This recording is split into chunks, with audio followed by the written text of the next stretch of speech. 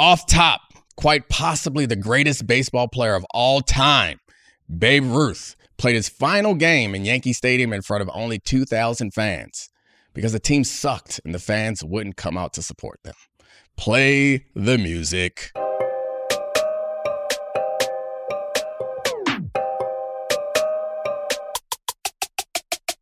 This is the Dominique Foxworth Show. What up, Charlie? That's a perfect off top you found for me. I loved it. Yeah, I mean, it was either that or telling the fans that Babe Ruth is black. They already know that. Yeah, it's true. I mean, they're listening to this. They've heard that before. Anyway, the reason why I thought it was a great one is because it speaks to the fact that even in New York City, with the best player ever, people are not going to come out for his farewell game if the team sucks. And the Oakland A's, they did come out. Their fans did come out to their game. Not to support the team. Well, to support the team, but not to support John Fisher, the owner. This team is getting about less than 10,000 fans on average all season. They got 27,000 to come to this game, only to chant for John Fisher, the owner, to sell the team. The reason why they want him to sell the team is because he's trying to move the Oakland A's out of Oakland. He got $380 million promised to him by the Las Vegas legislature to build a stadium on the Strip. So he's trying to move the team to Vegas, which Oakland is familiar with because the Raiders also left and went to Vegas. So first of all, I think most people know where I'm going to end up on this. But what I have a hard time with is the way that we protect and treat our professional franchises, and by extension, the owners of these professional franchises.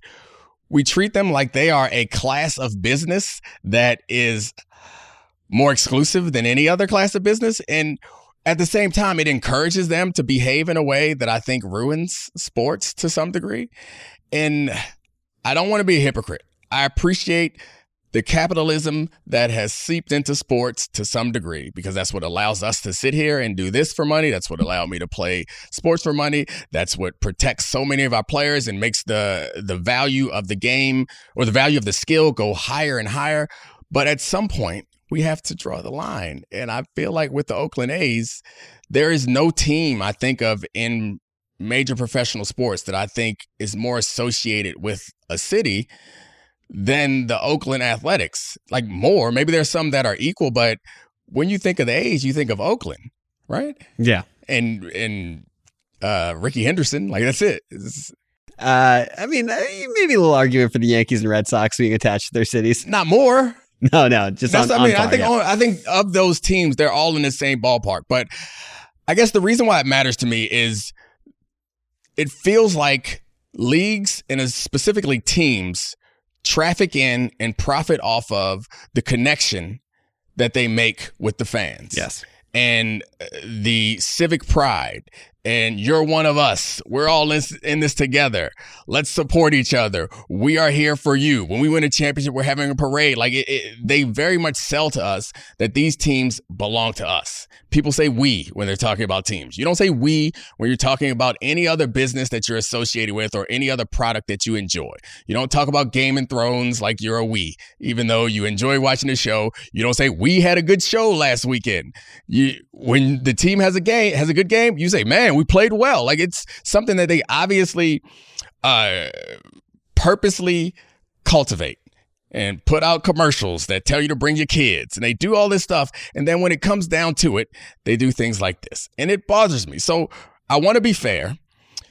The Coliseum's a dump. I played there. It was a dump when I played there like 20 years ago. I'm not that old, but a long time ago. And so I understand they want a new stadium. They need a new stadium.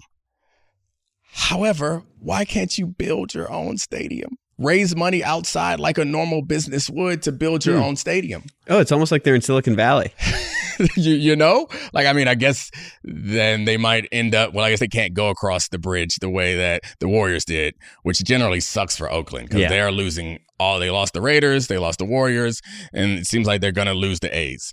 So the reason why this is particularly offensive to me is because it's very clear what the teams believe the cities owe them. But to me, it feels like there are some implicit reciprocation that is never there. And it really makes me angry. And it also, I think in the long run, it degrades the game, especially a game like baseball that, has become regional. So it's not good for them. It's not good for the fans. It's not good for the cities. It's only good for the guy who owns the team. And I think that is really what frustrates me.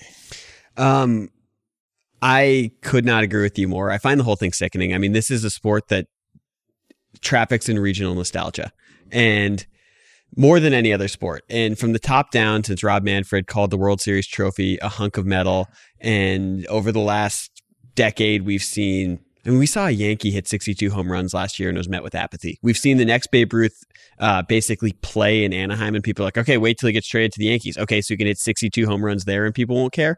The connection to the sport has been degrading for the last 20 years. And to basically have it laid bare to fans that you are nothing but a ticket price is, to me, taking all of the joy away from something that is an experience. And you have someone like John Fisher, who I genuinely think he views owning the Oakland A's like it's Topgolf. People are going to come for an evening. They'll drink a couple beers. They'll pay too much money and they'll leave. And that's all he cares about. And you're saying it's that there needs to be a responsibility to locations and regions Fan from bases, these. Yeah. And I completely agree. Like, part of the reason that we have so many fans that like unknowingly take pro management stances is because they think that the teams care about them and putting out a product that's attempting to win or attempting to, bring people out or watch it on TV. And when it's laid bare like this, that the ownership doesn't care, it should be like fans should boycott all of these games. It's a joke. Yeah. And they raised the prices. And to be clear, John Fisher is the owner of the team. He's an heir to the Gap clothing empire. So it's not even as if he's one of these people who made a bunch of money on his own and came in and bought the team. He's literally the baby Gap. Right. Well played. So he has a reputation, and I've done a bunch of reading, catching up this morning, but a reputation amongst owners of being one of the worst ones in a sport that is not necessarily celebrated. And it's not even just amongst the owners. It's also amongst the players and the fans. He was the only owner who tried not to pay the minor league players during the work stoppage. He ended up getting shamed into doing it. But this is the person that we're talking about. And I'm not looking to vilify him. I am. Or Dave Cavill, the president of the team. I'm fine with it. I'm not looking to vilify them necessarily, but I do think that they need to be faced with this, because the point that you were kind of leading us up to is, to me at least, it seems clear that they're using their value. And I guess, all right, I'll start here. What is the value that they offer cities or municipalities? Because it's been proven in tons of studies that bringing a professional franchise to or contributing public money to a professional franchise does not translate to giving the right economic return for it to be of any value. So it must be just for goodwill or cachet or fame. I don't know why teams or why cities fight over these teams. Why would Vegas be interested in paying $380 million to bring a team there? Because I can't imagine that Vegas, which is not a big media market, not a huge population, is dying to bring baseball to their city. Good feelings and urban gentrification. Yeah, it's pretty simple and it's pretty crass and it's pretty ugly. I think the A's, part of the reason why the A's doing this is so upsetting is because I think the A's being the Moneyball team, and they set off this revolution. They created a way to stay in a city, because that's always the argument is we can't afford to compete. But maybe against the wishes of John Fisher, and that's one of the things that's come out with all of this is that in cutting money, I don't think he even thought it was going to work with Billy Beane the first time. And that's one of he might have wanted this since 2005 to be out of Oakland, to be out of the stadium. And it was simply prolonged because he had too competent of a general manager and assistant general manager in Billy Beane and Eric DeCosta. So we provide, and I don't think people know this, we think about teams and sports and leagues as big versions of high school when they're not. So one of the things or two of the things that happen in major American sports that are things that we gift them is, one, we allow them to exist as a legal monopoly, as a cartel, essentially. We allow all these teams to work together, which if you know anything about sports in any other countries, that's not how they work. They work like independent businesses. So they have to become profitable. They have to make sure that their business works in the same way that any other business in this country would work. And like, that's a big benefit. For that, what do they return to us? It doesn't feel fair, because normally you would expect that if you are giving them, which ostensibly is billions of dollars, because they can negotiate with TV partners, they can negotiate with sponsors all together and get lots more money to do the things that they want to do. And for us giving them that in exchange for having a union, they return to the cities a whole lot of nothing, it would feel like. The other protection that we offer, or the other value that cities offer them, is public money. And I think, to be clear, when we're saying public money, it's like a prettier way to say tax dollars. Yeah.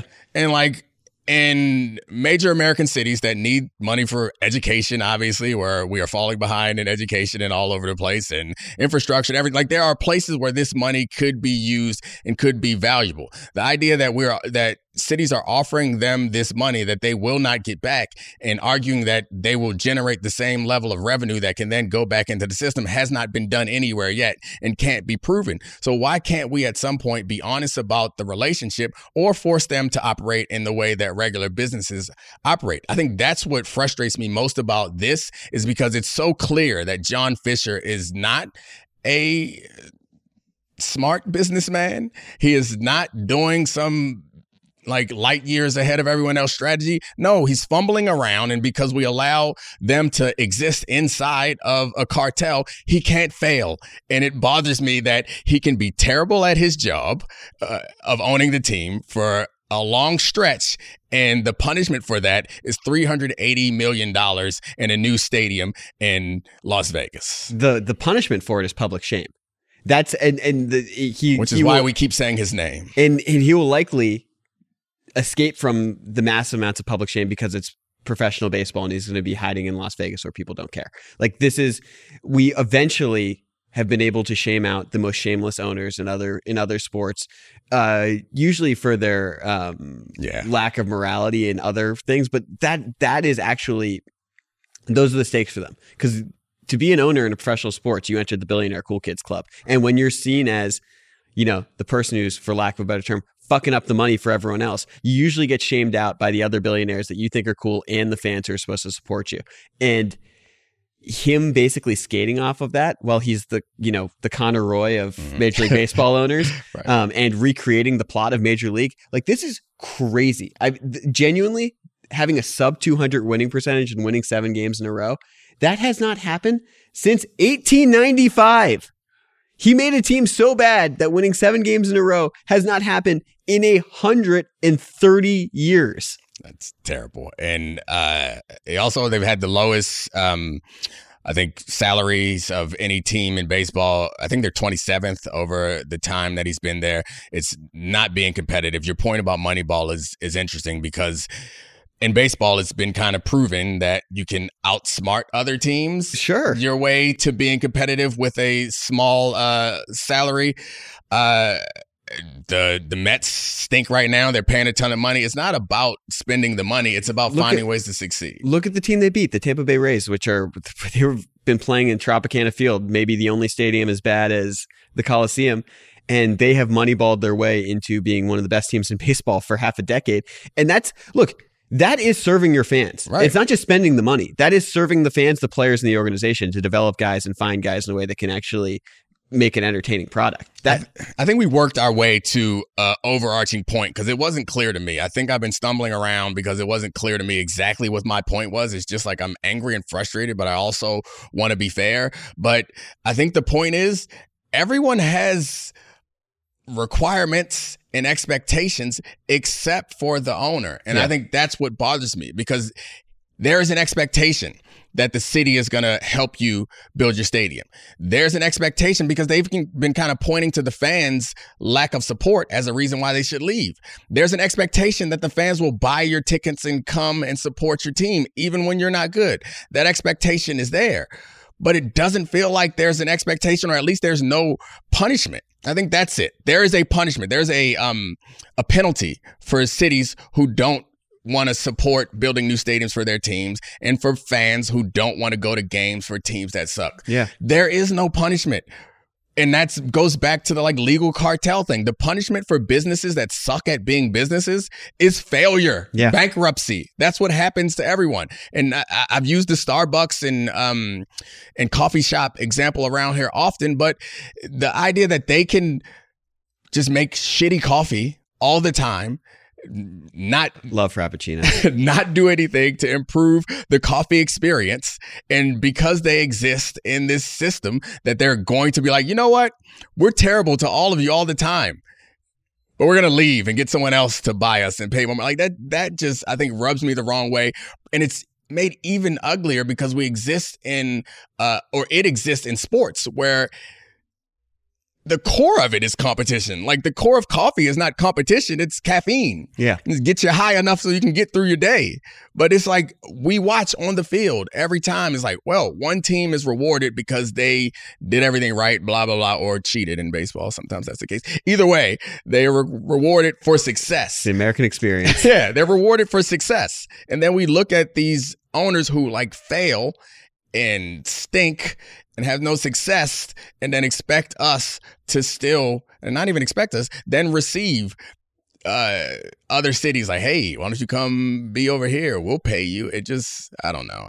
There is no final graceful dismount for me on this. It's just frustrating and disappointing. My dismount is I just hope they keep winning, because that is it is genuinely the plot of Major League, and baseball is a season that's 162 games and is met with a lot of apathy by the players and effort issues and days off. And I just sincerely hope that they can Ricky Vaughn and Willie Mays Hayes their way to a long winning streak that just puts a thorn in their owner's side for the next several months. The owner should, the fans are chanting for him to sell the team. I don't know if there's anyone out there that's a realist that realistically wants to buy the team, but they want him to sell a team so they can keep in Oakland. But I do kind of feel like, what's the point in buying a team if you're going to run it in order to milk all the profit out of it? It feels to me like professional sports owners, the only good ones are ones that got a ton of money and are really in this to win, aren't in this to parlay it into some property management deal, or they aren't in it to raise franchise values. They aren't in it to bilk cities out of money. If we have a ridiculous amount of income disparity or wealth disparity in this country that's growing year in and year out, one of the good things about it should be that the people who own sports teams don't give a damn about making a profit, and they aren't raising prices when their team sucks, which is something that the A's did. That they aren't intentionally to try and curb fan interest. Yeah, to discourage the fan interest so that they can go say that, no, you guys don't want us here, so they can move. They should not be doing these things. So I don't know. It's hard for me to separate all of the business from the sports. I don't like to, but I wish we could. In the conversation I had with Mike Schur a couple weeks ago, it was we kind of touched on that, how when the business leaks into the art or the entertainment, it never really feels like it's better. I like the idea of there being some sort of veil between that. I like the idea of going back to my youth where I didn't have to think about all this other stuff, but they make it impossible for us to ignore it. It's so interesting because there was a period in baseball where I felt like business seeping into baseball made it more interesting because there were different ways to win. And now as it's become homogenized, like a lot of analytics and professional sports and business models, it's become significantly less interesting and significantly sadder. And there's going to be nothing more sad than the idea of the Oakland A's profit as a monolith. That they opened the stadium in Las Vegas in the shadow of Pete Rose sadly signing baseballs and selling them for $19.99 at a casino halfway down the strip. Optimization is such a not fun word. Because I feel like that's what all of this is even on the field where it gets less exciting. It's because we're trying to be efficient. We're trying to optimize. We're trying to make the best. And at the beginning of it, it's like, oh, cool. These teams now are interesting and competitive because you guys are trying to optimize this. But then once everyone is optimizing it, it sucks. No one thinks about their fun as something that they want to optimize. You're not like trying to figure out how efficiently you can cram in a bunch of TV shows that you care about. You're just trying to relax and have a good time. And it kind of sucks. And I know that there's a balance. You don't want them out there not caring, but you would like there to be some, and it's the same thing with like, all right, I bought this franchise. Let me like run it as efficiently as possible and optimize every nook and cranny so we can milk all the money out of it. Like, the thing about it that's so confusing to me is, do you not see the big picture? And of all the leagues in all the major professional leagues in America, MLB should be very aware of how dangerous that is to the product and how that will inevitably cost you in the long run. And that's it. It's like the climate change problem. It ain't good for none of us. Yeah. Like, it's not good for you. It's not good for us. It's not good long term. And why exist in a legal cartel if you're not going to prop each other up? Like, if you can't afford it, let's say that John Fisher can't afford to build a stadium. Well, that's where Major League Baseball should step in. Yeah. And the other teams should step in and create a stadium and not lose the value of this fan base, and also not like mar the reputation of baseball any further and not degrade the product any further and I guess push fans away. Well, also, let's be very clear about this. They're not just degrading the value of a fan base where it's like the NFL. You could move an NFL team anywhere in the United States and the fan base would exist that could rival the prior fan base, because we are football sickos. But in baseball, they aren't making new baseball fans who want a box score watch for 162 games and are going to be attached to a team that way. That's just simply not the state of play. Unless the pitch clock and getting rid of the shift can take things away like launch angle and working for walks and trading away your good players for prospects to like reset the deck over and over again, that is like not going to happen in Vegas. I feel fine going out on a limb that way. Yeah. And I mean, I think the argument for Vegas is an even more crass, or not crass, even more callous one, is they're trying to turn that team into a tourist attraction. Definitely. Right. So it's like, all right, build another big Roomba out there. Yeah. And I know that was part of the pitch for when the Raiders went there. It was like, but for Raiders and for football games, it's a 8 games a year thing. In a convention center the rest of the time. And like, I could understand that it may draw football fans out there because your team might go there once a year. Or they may go there once every 4 years if they're out of division. It's like, all right, let's go on a trip to Vegas. Nobody's going to Vegas to watch baseball games. Like, I don't think that we're making pilgrimages to the 162 games that are going to take place to go out to Vegas to watch your team play. It's just not a thing that's going to happen.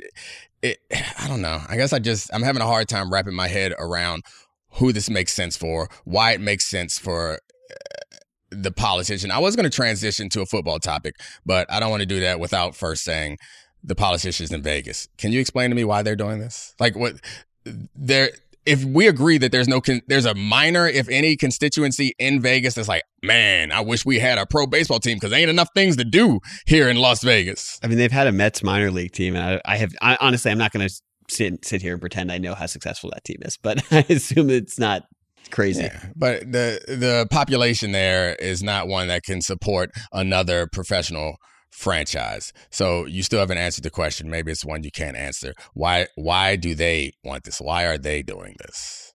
Because professional sports are cool. I think it's good feelings amongst people to have a professional sports team. That's interesting. I mean, this is a tangent for a whole nother podcast and probably not this podcast, but it's like, it speaks to the apathy of voters, and there probably are a few thousand people that are excited, and most people won't vote.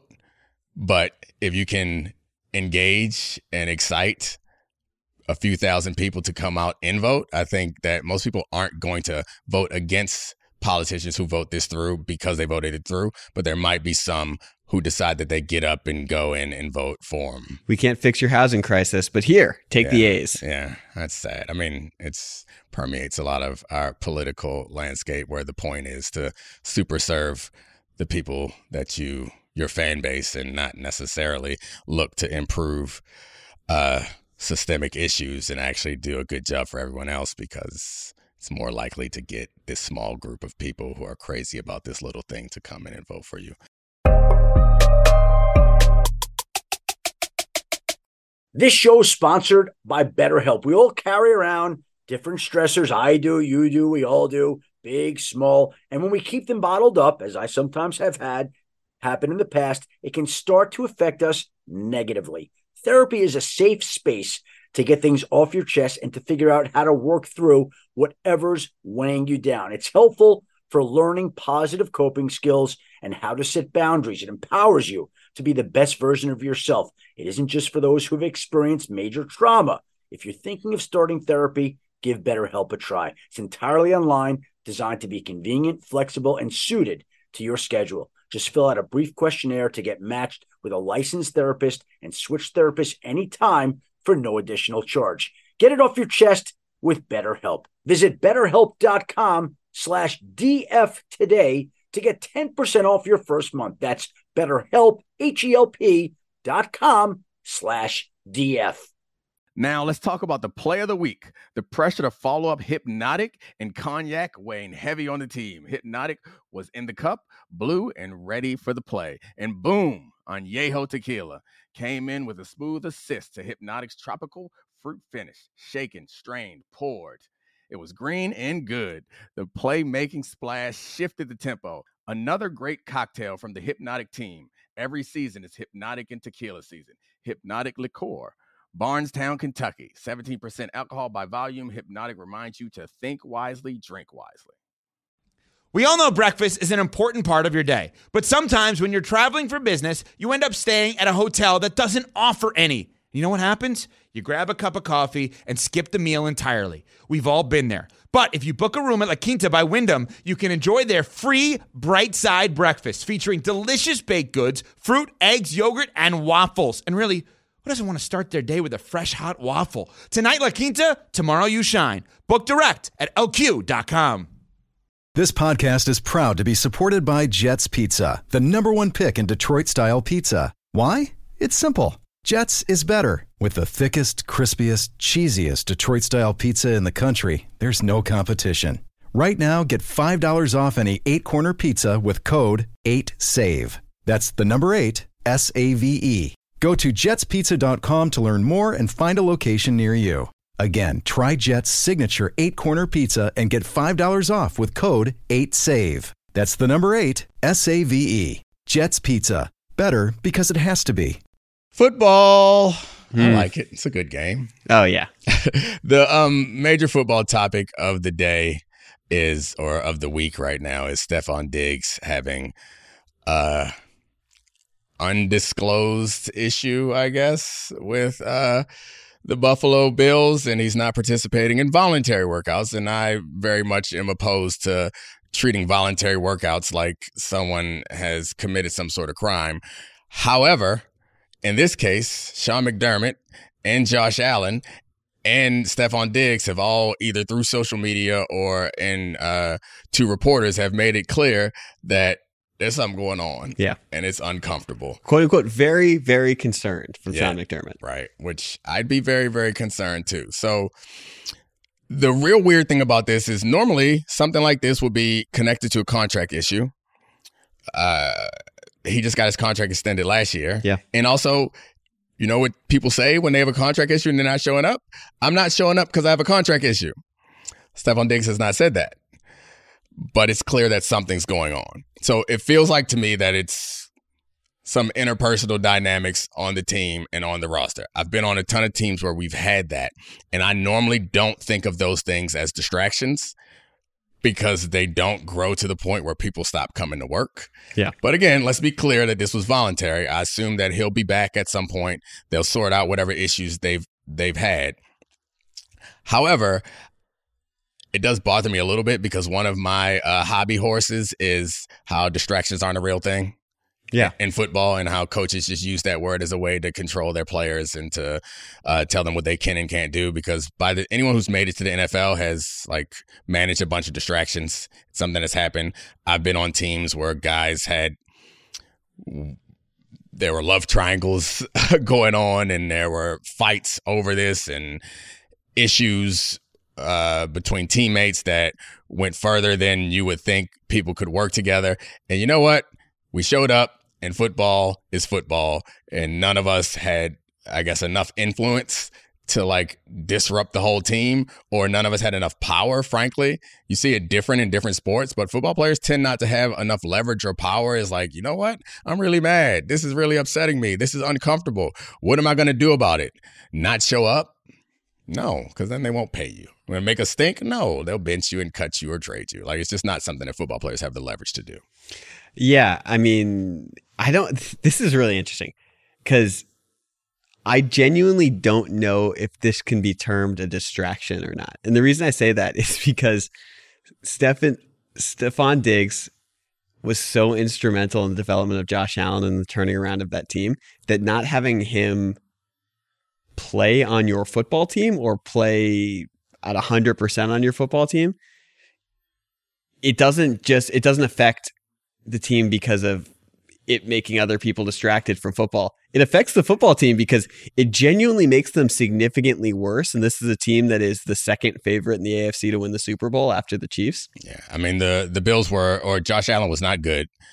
Stefon Diggs gets there. He's great. And there are multiplicity of factors that go into it. Dable, Josh Allen's stuff. But they all come together. But he's a huge part of it. One factor. He couldn't beat man coverage. Stefon Diggs got there, and then he could not beat man coverage. Maybe the time that he's had since then, I think he's developed other skills, and he probably could survive without Stefon Diggs. But I don't know that he gets to this point if Stefon Diggs doesn't show up there at some point and take the pressure off of him. So, yeah, it does matter a great deal. And this goes back to the point that I was making earlier. The reason why I tend to think distractions aren't a big deal in football is because most of the time the players don't have the impact or influence to do anything about it.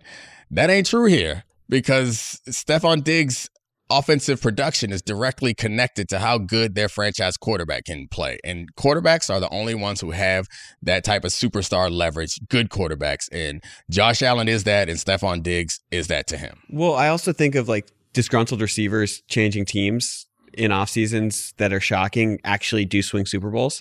And like these teams both lost the Super Bowl, but the 2007 Patriots and I think it was 2004, the Eagles team that got Terrell Owens, both of those guys, I think it's fair to say they're a tier up from Diggs, but Diggs is awesome.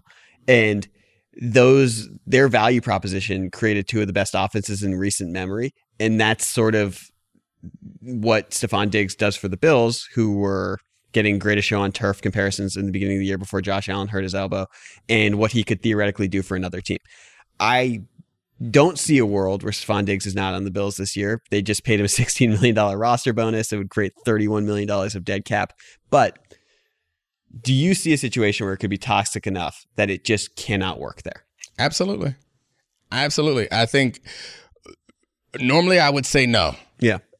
Again, because there are no single players in football that are that important, except for quarterbacks. Right. And in this case, I think Stefon Diggs is that important. I think that this team is built around their offensive production and how good Josh Allen is. Their defense has been good, but their defense has not been the difference maker. You think about their playoff games, it was never the defense that was holding it together.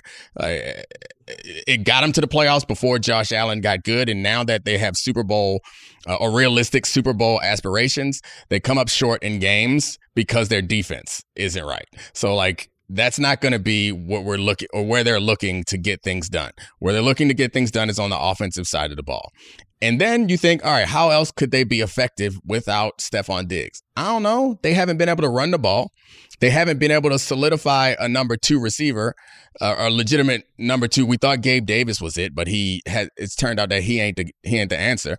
They do have a double tight end set now because they drafted a tight end and they already have a good tight end there. That's interesting to me, for the record. Maybe that's the plan. That's how they're going to get out of it. But I have a hard time imagining how they can have a top of the league offense, which I do think certainly not the running game. Yeah, I do think they need a top of the league offense to be competitive. So yeah, this is the one time where I'd be like, yeah, there's a non-quarterback who can swing a team's Super Bowl aspirations. So whatever the issue is, they better sort that out. The other thing that I find interesting with the Bills is that I think it's minus the embezzlement. It's fair to call him like in certain ways a modern Brett Favre, the way that Josh Allen plays, where you live with the mistakes for the highs. And when you have a quarterback or a player that oscillates more than other star players of their position, it really helps to have perfection around them, where those peaks and valleys can get covered up by exceptional performance. And if you take the second most exceptional player off the field, I feel like that can have a bigger effect than it would with other elite quarterbacks, because we saw Joe Burrow be really good last year when Jamar Chase was injured. We saw Patrick Mahomes win the Super Bowl without Tyreek Hill and with MVS just doing wind sprints essentially. So, it's unique that a top 3 guy is so dependent on a receiver, but I feel like this is a unique case where that tandem is more connected than other top tandems. Yeah, the issue with Josh Allen is that he's like Patrick Mahomes in that he tries to do wild things, except Patrick Mahomes doesn't make nearly as many mistakes. So the good with the bad, I think we talk about trade-offs a lot. I think the trade-off for Josh Allen right now, the calculus on that, 100%. Don't try to pretend like you're going to coach the turnovers out of him. He's going to try to do amazing things. Most of the time, it's going to work out. Now, and I think part of the reason why he tries to do that is because he feels like it's his responsibility. You take the one player who can take some pressure off of him, and I think he feels even more like he has to make things happen, and it probably leads to even more turnovers. He's not going to turn into a pumpkin, but this is on a Hall of Fame trajectory. This is just when you're at the top of the top and you're being compared to Mahomes and Burrow, et cetera. These are the standards you're held to. I don't think either of us are arguing that he's going to be bad, but I do think that their Super Bowl window closes if Stephon Diggs is not there at all. I agree. Yeah, I think maybe they could, if he's there for much of the season, they get into playoffs, maybe they could win a couple playoff games without him. But the idea that he is the centerpiece of that offense is not there. Well, Josh Allen is the centerpiece, but he is the most important player on that offense, not named Josh Allen. Without him being there, I think the expectations for them change. So we should short them right now. Is that part of gambling? Can you short teams? You can bet them to not make the playoffs. Oh, okay. Well, I'm not that crazy because I think they'll figure it out. I don't know what the odds are, but it's too much money. They'll figure it out. All right. So, one final thought on that. Does it make the video more or less funny with the Vikings teammates saying, "Who would you want to not date your sister?" and every single player in the locker room say Diggs? Well, I mean, they said it in a smiling way. They like Diggs. Yeah, and then he said, "I'm a nice guy." Really, I am. Guy. He is a nice guy. Yeah, really is. That's it. That's it. All right. Thanks, Charlie. Thanks, Sarah Abbott, Christina Buswell, Adi Khan, and Podville.